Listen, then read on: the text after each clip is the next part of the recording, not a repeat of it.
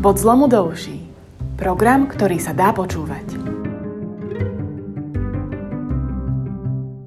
Čakajú nás zlomové voľby. Ľudia rozhodnú, či pôjdeme cestou pozitívnej zmeny alebo cestou korupcie a fašizmu. Som Miro Beblavý a viem, že Slovensko môže byť férovou krajinou pre všetkých. V koalícii PS Spolu vieme ako na to. Ak si nechcete čítať 240 strán našich opatrení, toto je podcast pre vás. Čas prvá, zdravie a zdravotníctvo. Čakanie u lekára o 4 ráno. Plesnivé nemocnice. Lekári a sestričky utekajúce do zahraničia. To všetko je dnes slovenské zdravotníctvo, jedna z najhorších vecí na Slovensku. Ako to zmení bod zlomu, program koalície PS Spolu? O tom sa budeme rozprávať s našim zdravotníckym expertom Oskarom Dvořákom. Ahoj, Oskar. Ahoj, ahoj. Takže ja ťa dneska budem grillovať, tak dúfam, že to znesieš.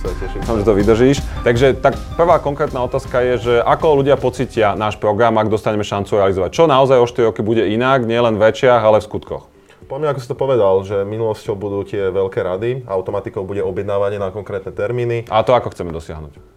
No, automatikou bude to, že keď bude poisťovňa zazmluvňovať nejakého lekára, tak tam bude podmienka, že bude musieť objednávať na konkrétny termín. To znamená, že najväčší tlak takto vidíme cez štátnu poisťovňu. Potom nesmieme akceptovať poplatky podľa mňa. To, že lekár nepustí niekoho k sebe bez toho, aby vôbec vytiahol peňaženku.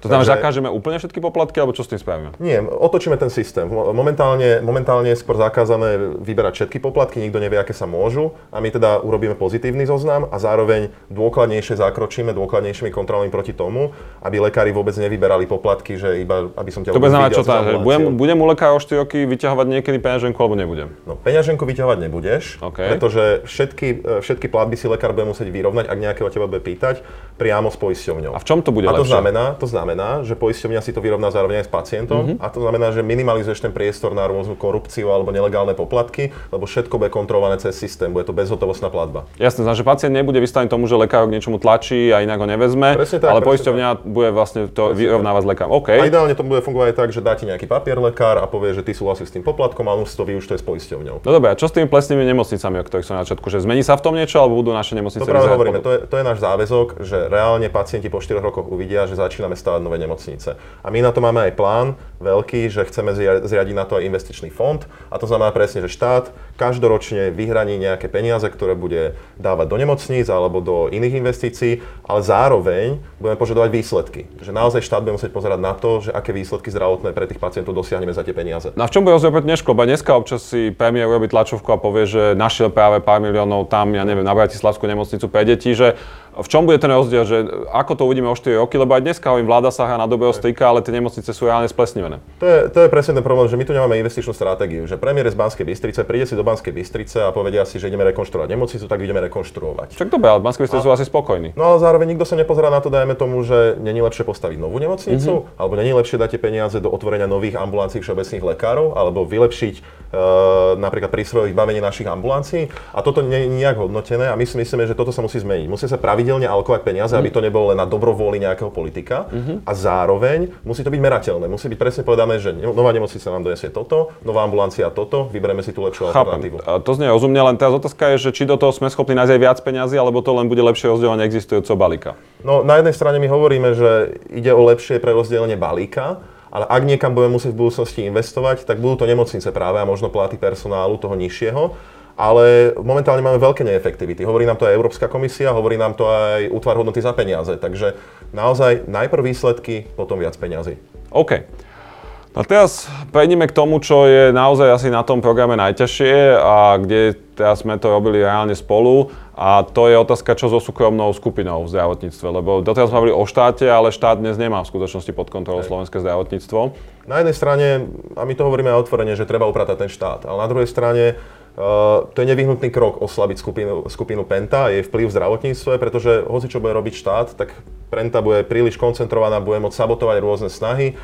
A my si myslíme, že štát môže hociaké pravidlá, mohli sme to vidieť napríklad na populistickom zákaze zisku. Ak má viacero tých článkov, má poisťovňu, nemocnice, lekárne, tak štát môže hociak populisticky zakazovať zisk, prelejú si peniaze inde a tým pádom štát nemá na to žiadny dosah. Nevidíme dovnútra do toho systému, že či v skutočnosti, dajme tomu, nezneužívajú na úkor pacientov, oni majú garantované platby. Takže toto je nevyhnutný krok, ktorý my si myslíme, že musí byť urobený, až na základe toho môžeme robiť ďalšie kroky rozprávať, aby neboli nejak sabotované nejakým príliš silným hráčom. Chápem. No lebo Je také príslovie, že ak ma oklameš raz, je to hanba tvoja, ak ma oklameš dvakrát, je to hanba moja. A ja vnímam to, ako funguje Penta zdravotníctve, ako príklad opakovaného oklamania v tom, že oni vďaka tým obrovským zdrojom si za každej vlády dokážu kúpiť politikov, regulátorov. Ja si vybavia 400 miliónov zo zdravotného poistenia, vytiahnu úplne legálne, lebo im to regulátor povolil, ale nám to všetkým chýba. Ja ti skočím do reči a poviem ti presne, že aby si to ľudia vedeli predstaviť, tak za Ficovej vlády, keď si vytiahli vyše 400 miliónov, to je 10 menších regionálnych nemocníc. Keď sa bavíme o tom, aké investície chceme dávať do nášho zdravotníctva, tak toto je 10 malých nemocníc. Áno, oni za tie peniaze potom jednu postavia v Michalovciach a tvária sa, že máme byť vďační. Ja ti trošku skočím do reči a začnem sa trošku pýtať, pretože vieš, chceme to urobiť hlavne cez ten protischránkový zákon. Ty si bol jeho autorom, s Luciou Žitňanskou ste to písali. Tak ja sa rovno spýtam, že ako zaručíme ľuďom, že to nebudú môcť obchádzať. Ja ti poviem situáciu. Čo napríklad Haščák si povie, že na dospívu prepíše nejaké lekárne alebo nemocnice. Ako to vôbec zabraníme, aby sme to vynútili? Lebo vieš, jedna vec je o tom rozprávať, ale druhá vec, ako to v skutočnosti urobíme. V prvom rade treba povedať, že každý zákon je len tak silný, ako je vynúcovanie. Aj ten protischránkový zákon funguje len preto, že to naozaj potom už keď to Lucia Žitňanská ako ministerka robila, dala na okresný súd Žiline, ktorý funguje, kde tí sudcovia sa neboja, ktorí naozaj sa neboja ani Kmotrika, ani ja neviem, SNS, žiadnej inej skupiny. To znamená, ak sa tam toto podarí udržať, máme v rukách silný nástroj, ten je protischránkový zákon. Ten nami navrhovaný zákon Lex Haščák, ten hovorí veľmi jednoznačne, že nie len, že nemôže ten istý človek vlastniť poisťovňu a nemocnice, a dokonca ani ľudia konajúci v zhode. Takže keď napríklad, ako si povedal, by si to rozdelili, že Haščák bude vlastniť nemocnice a dospíva a poisťovňu, ale budú stále v jednej skupine Penta, tak aj to ten zákon bude zakazovať. Takže on sa obísť nebude dať legálne. Ale samozrejme vždy môžu začať klamať, môžu začať podvádzať. A my im to stiažíme, respektíve ten zákon obsahuje veľké pokuty, je trestnoprávne, takže keď sa raz na to príde, tak poď do basy. A to napríklad vidíme dneska, že tu si dlho ľudia mysleli, že sa na nič nepríde a dneska v téme sudcovia padajú ako domček z kraja, takže môžu natvrdo klamať, ale v tom prípade si myslím, že im to veľmi rýchlo ukážeme a veľmi rýchlo ich zastavíme. A čo to znamená, že keď sa rozhodne Penta, že nás nebude počúvať, že nebude rešpektovať zákon, tak to znamená, že ich vyvlastníme? Nie, to znamená, že dostanú, to sa volá, že eskalujúce pokuty, to je uplatňuje Európsky súdny dvor voči štátom, že keď nedodržiavaš rozhodnutie, ktoré bolo uložené podľa zákona, tak za každý deň zaplatíš sumu, prípadne sumu, ktorá ešte rastie časom, na jednoducho si to rozmyslíš. Takže nie, my nebudeme vyvlastňovať Pentu, nebudú policajti naháňať po nemocniciach sestričky, ale jednoducho Penta, respektíve konkrétne jej majiteľi, a nie Penta, budú každým dňom platiť čoraz väčšie pokuty, kým to nezmenia. Chápem, dobré. No a teraz ale ja sa z toho vyťahnem, lebo si ma tu trochu zapotil a vráťme sa k zdravotníctvu samotnému, lebo my sme sa obidva minulé, keď sme mali verejnú diskusiu s ľuďmi v Bratislave tu o programe, tak sme sa zhodli, že Lex Haščák je nevyhnutná podmienka, ale nedostačujúca. On naozaj zabezpečí to, aby sa odtiaľ neodlievali tie veľké peniaze, aby ministerstvo nebolo riadené súkromnými záujmom, ale verejným, ale to stále ešte nezabezpečí tú kvalitu. A jedným z najväčších problémov, čo dneska vidíme, naozaj sú zdravotníci, lekári, sestry, tí ostatní, že nám utekajú do zahraničia. Čo máme na toto? Ideme im zvýšiť platy, alebo ideme im slúbiť modré z neba? Čo je to, čo pre nich reálne vie PS spolu robiť, aby sme o 4 roky tu mali viac lekárov a sestier na Slovensku? Ja si myslím, že tá situácia, ako zatraktívniť vôbec povolanie, je podobná ako pri učiteľoch, že lekár, kedysi to bolo status aj sestra.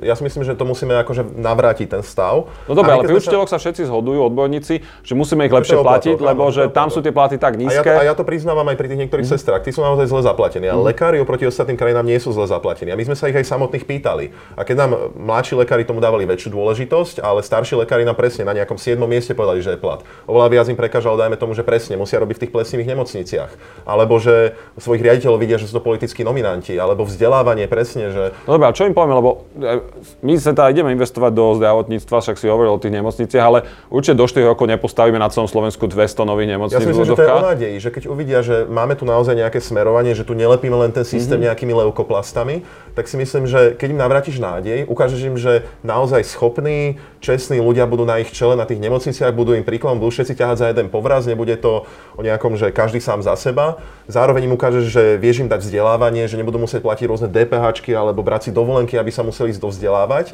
Tak ja si myslím, že keď im toto ukážeš, tak im dáš tu nádej a bude to aj oveľa atraktívnejšie, lebo predsa len ľudia, ktorí odišli, lekári, sestry do zahraničia, oni tu majú svoje rodiny, majú tu svoje zázemie. Ja si myslím, že sa chcú vrátiť. To znamená, že ty hovoríš, že nemusíme okamžite zmeniť všetko, ale keď uvidia základný poriadok a smerovanie a plán, že to má zmysel, že samozrejme asi nie všetci, ale mnohí z nich buď zostanú alebo sa vrátia a tým pádom tak takáto vykrvácanie, ktorého sme dneska svedkami, sa a zároveň vieš, ten pohľad o nedostatku zdravotníkov je taký, akože má 3 dimenzie. Prvá je taká, že naozaj potrebujeme viac zdravotníkov a druhý je, že máme veľa na spotreby zdravotnej starostlivosti. Okay. Tu sa musí akože štát oveľa viac posnažiť, lebo pacient musí veľmi často ísť kvôli receptu, kvôli výmennému lístku, odniesť správu. Na to máme elektronické zdravotníctvo, kde sme tu preinvestovali veľké miliardy. Štát musí naozaj lepšie začať fungovať. Jasné, práce. Jasné, to znamená, že oni nemali toľko robiť, že možno dokonca ani niektorých toľko nepotrebujeme, ale dneska ich preťažujeme. A zároveň tam, kde ich je nedostatok, tak snažiť sa nafúknuť ich kapacity. Presne presviečať ich o tom, aby nefungovali v tom starom modeli, že jedna ambulancia, jedna sestra, jeden lekár. Skúsi presne telemedicínu, cez telefóny nech vybavujú.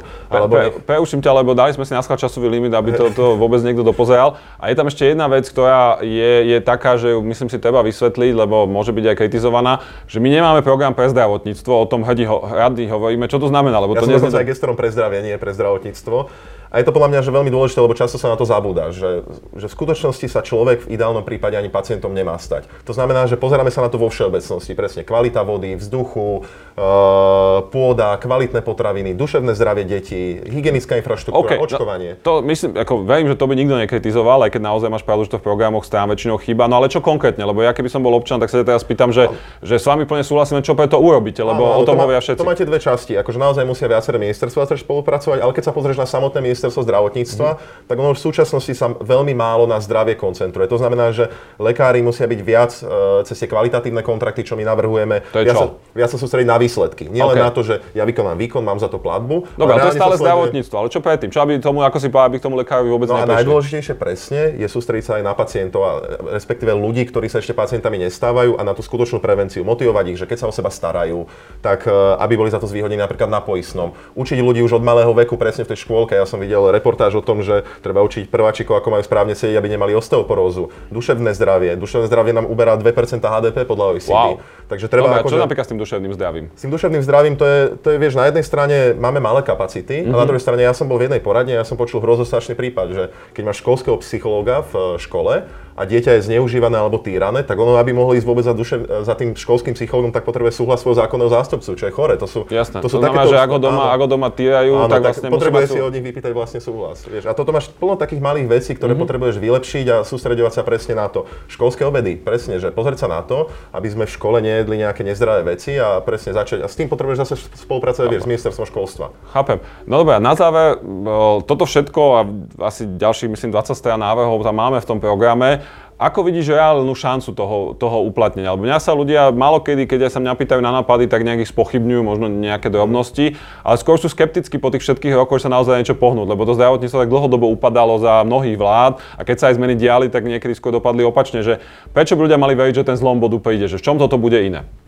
Ja si myslím, že najlepšie, kde to je vidno, ja samozrejme neidem ľuďom klamať, ja idem povedať, že to sú dlhodobé zmeny a niektoré sa ukážu až oveľa neskôr. Ale tú našu najväčšiu ochotu, že ideme vlastne bojovať proti tým prísavkám na tom systéme, práve ukazujeme napríklad cez Lex Haščák.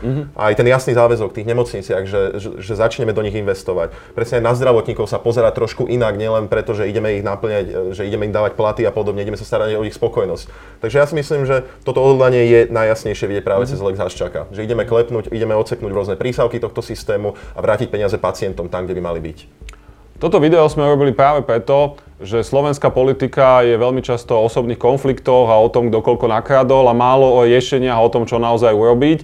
My si zdravotníctvo považujeme za jednu z najdôležitejších oblastí a preto sme chceli toto prvé program video robiť o ňom a o tom, čo reálne spravíme, nie o tom, kto za to môže ani kto je zlý. Ja ďakujem Oskarovi, že sa dal grilovať a takto budem postupne grilovať aj všetkých ostatných gestorov dôležitých oblastí. Ďakujem. Ďakujem.